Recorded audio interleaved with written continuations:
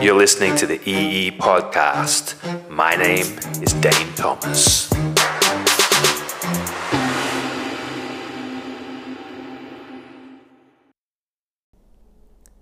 was chatting with a friend the other day, and they're not a social media person or a marketing person or whatever. They're more of a passive user of social media, which I forget that's probably like 90% or 95% of social media users are the consumers, you know? And the real head fuck around social media is even those of us that are quote unquote professionally using it, the marketers, the influencers, the educators, we're also consumers. So we get sucked into the vortex, right? And a lot of us, we're learning how to create from watching other creators. And that's natural and everything, but there's a downside to it. And the downside is this. It's like people who are really deep in using cash and money, you know, when you're pulling money out of the ATM and you're thinking in terms of money and bits of paper. Oh, I've got, 10 of these bits of paper that are worth 100, that's 1,000, there's 3,000 left. And you're treating it as a real thing because it is real when it relates to your food or your petrol or your rent or whatever, right? But what that does, that transacting with it, that touching it, that being in amongst it, it really blocks the bird's eye view. Like it really makes it hard to think about economics, and financial systems and currency. These are much higher levels of looking at money than like I got 800 in my pocket, I got 1,200 left in the account. That's a very in the weeds way of thinking about money, and it's not. Doesn't lead to any level of mastery over that resource, right? So with social media, I'm on the shit every day. I'm sending pictures of fucking the most offensive shit to my bro, to Tyrone Mowbray and to Sigourney Bell. I'm just constantly sending them borderline racist or morbid or, like a shocking Family Guy moment or like a fucking person with severe handicap throwing punches or tap dancing or whatever. You're just the weirdest things that I can find, And then to someone else I'm sharing like more like mystical, esoteric memes and, and then to another friend we're discussing like things like gender identity and politics and sharing back bits of information and stuff like that. What am I trying to say? We're so in it, we're using this thing. There's these random things showing up in front of me and I'm like, oh my God, that's crazy. I got to send it to Tyrone. Okay, oh, that's beautiful. I'm going to send it to Bridget or to Mia or to, whoever. And it's like, I'm in it, right? But I also try to discipline myself to sit back and look at the storytelling and the context frames that people are layering around themselves. And what am I talking about? What does that mean? Well, I was teaching something in the Esoteric Entrepreneur Academy today, and it was along the lines of like, I remember back in 2014, 2015, the vulnerable share was all the rage, on Facebook. People would be crying on their videos and expressing their vulnerability, and it was real, and it was also like a marketing tactic. But it's just one method, right? And doing a rant is another thing, or sharing a hot take or a polarizing opinion.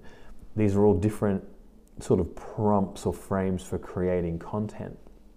And because we use social media as our, in many ways, as our diaries and as our sort of social expression, here I am with my family in a restaurant. Oh, here's a picture of my kids and my baby. You've got to question whether that's great or not, whether you want pictures of your infants on the internet and stuff like that. But we don't really think about it. We just train into just spewing everything through there, which if you're a consumer user, that sort of makes sense. Here's my breakfast. Oh, that looks tasty, John. That's sort of like regular human use.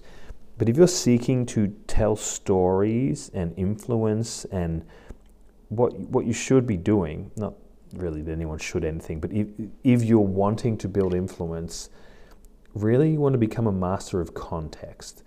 And I think Gary Vee said this, pretty sure it come from him. It's like content is king, but context is God, right? I've thought about that phrase for years since I first heard it. What does it mean?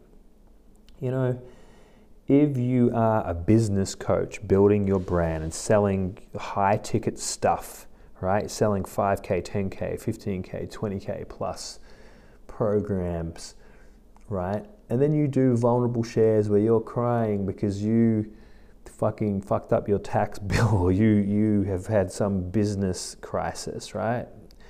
That's not a good look. I don't know who taught you the art of the vulnerable share. That's a bad way to use it because you are undermining your own authority.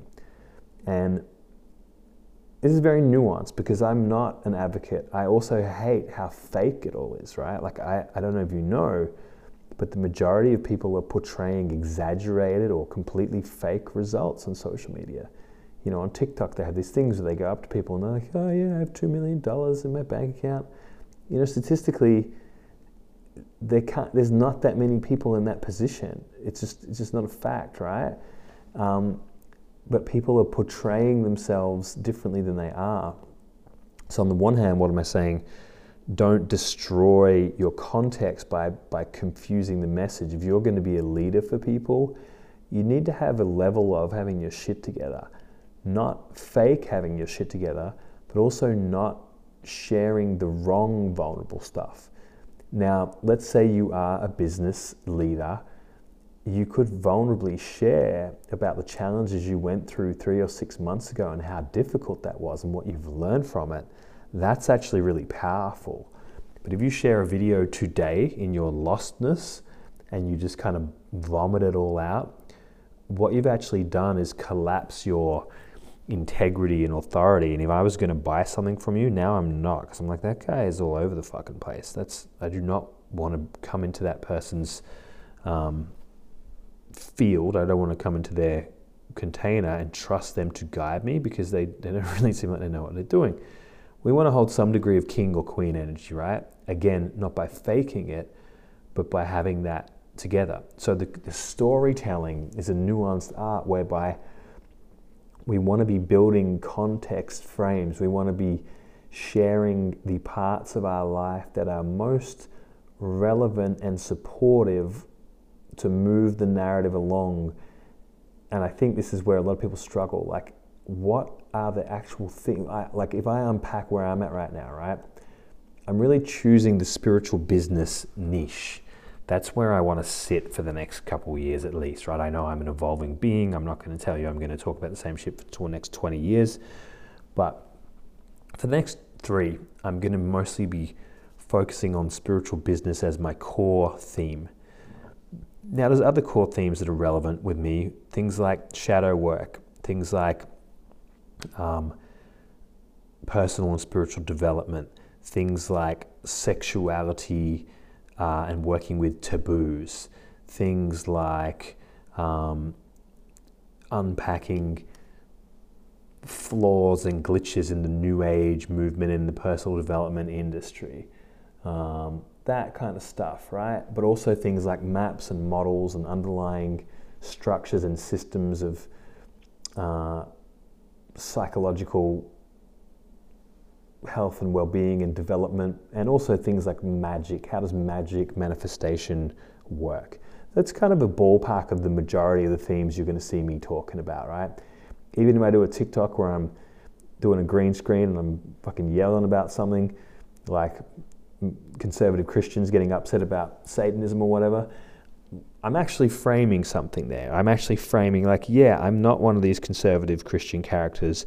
I'm actually comfortable with the dark. I'm actually comfortable with the occult. I'm actually comfortable with the statue with horns on it. That's fun for me. That's not a scary thing. We shouldn't worry about it.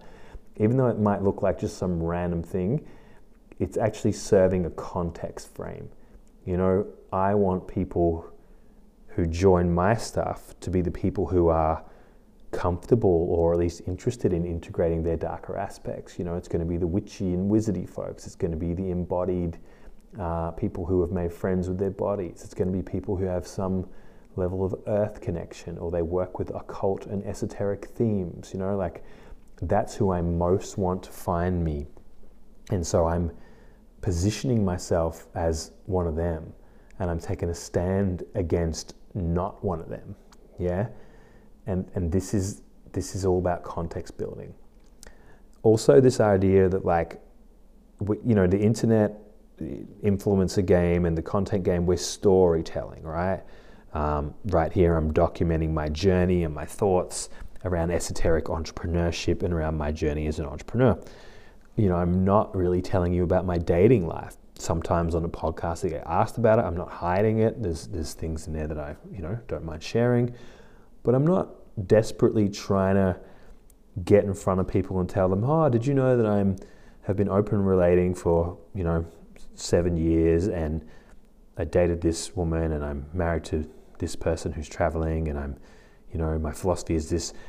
Nothing wrong with it, but I just don't really feel like it's what I want to be categorized as, or what I want to be getting invited to speak about. I'm not going to be selling programs on that. I'm probably not going to write many books about that right now. I might in the future. I might when I'm 12 years deep. I might write The Bomb, How to Be a Open Relating Entrepreneur or something. You know, I don't know, but I somewhat curate what I'm talking about whilst sharing pretty authentically, pretty spontaneously, and what's alive for me in a given moment. That's sort of how my ethos sits on social media at the current time. I'll be sure to let you know if it evolves. As it evolves, I'm sure it will over the next couple of years.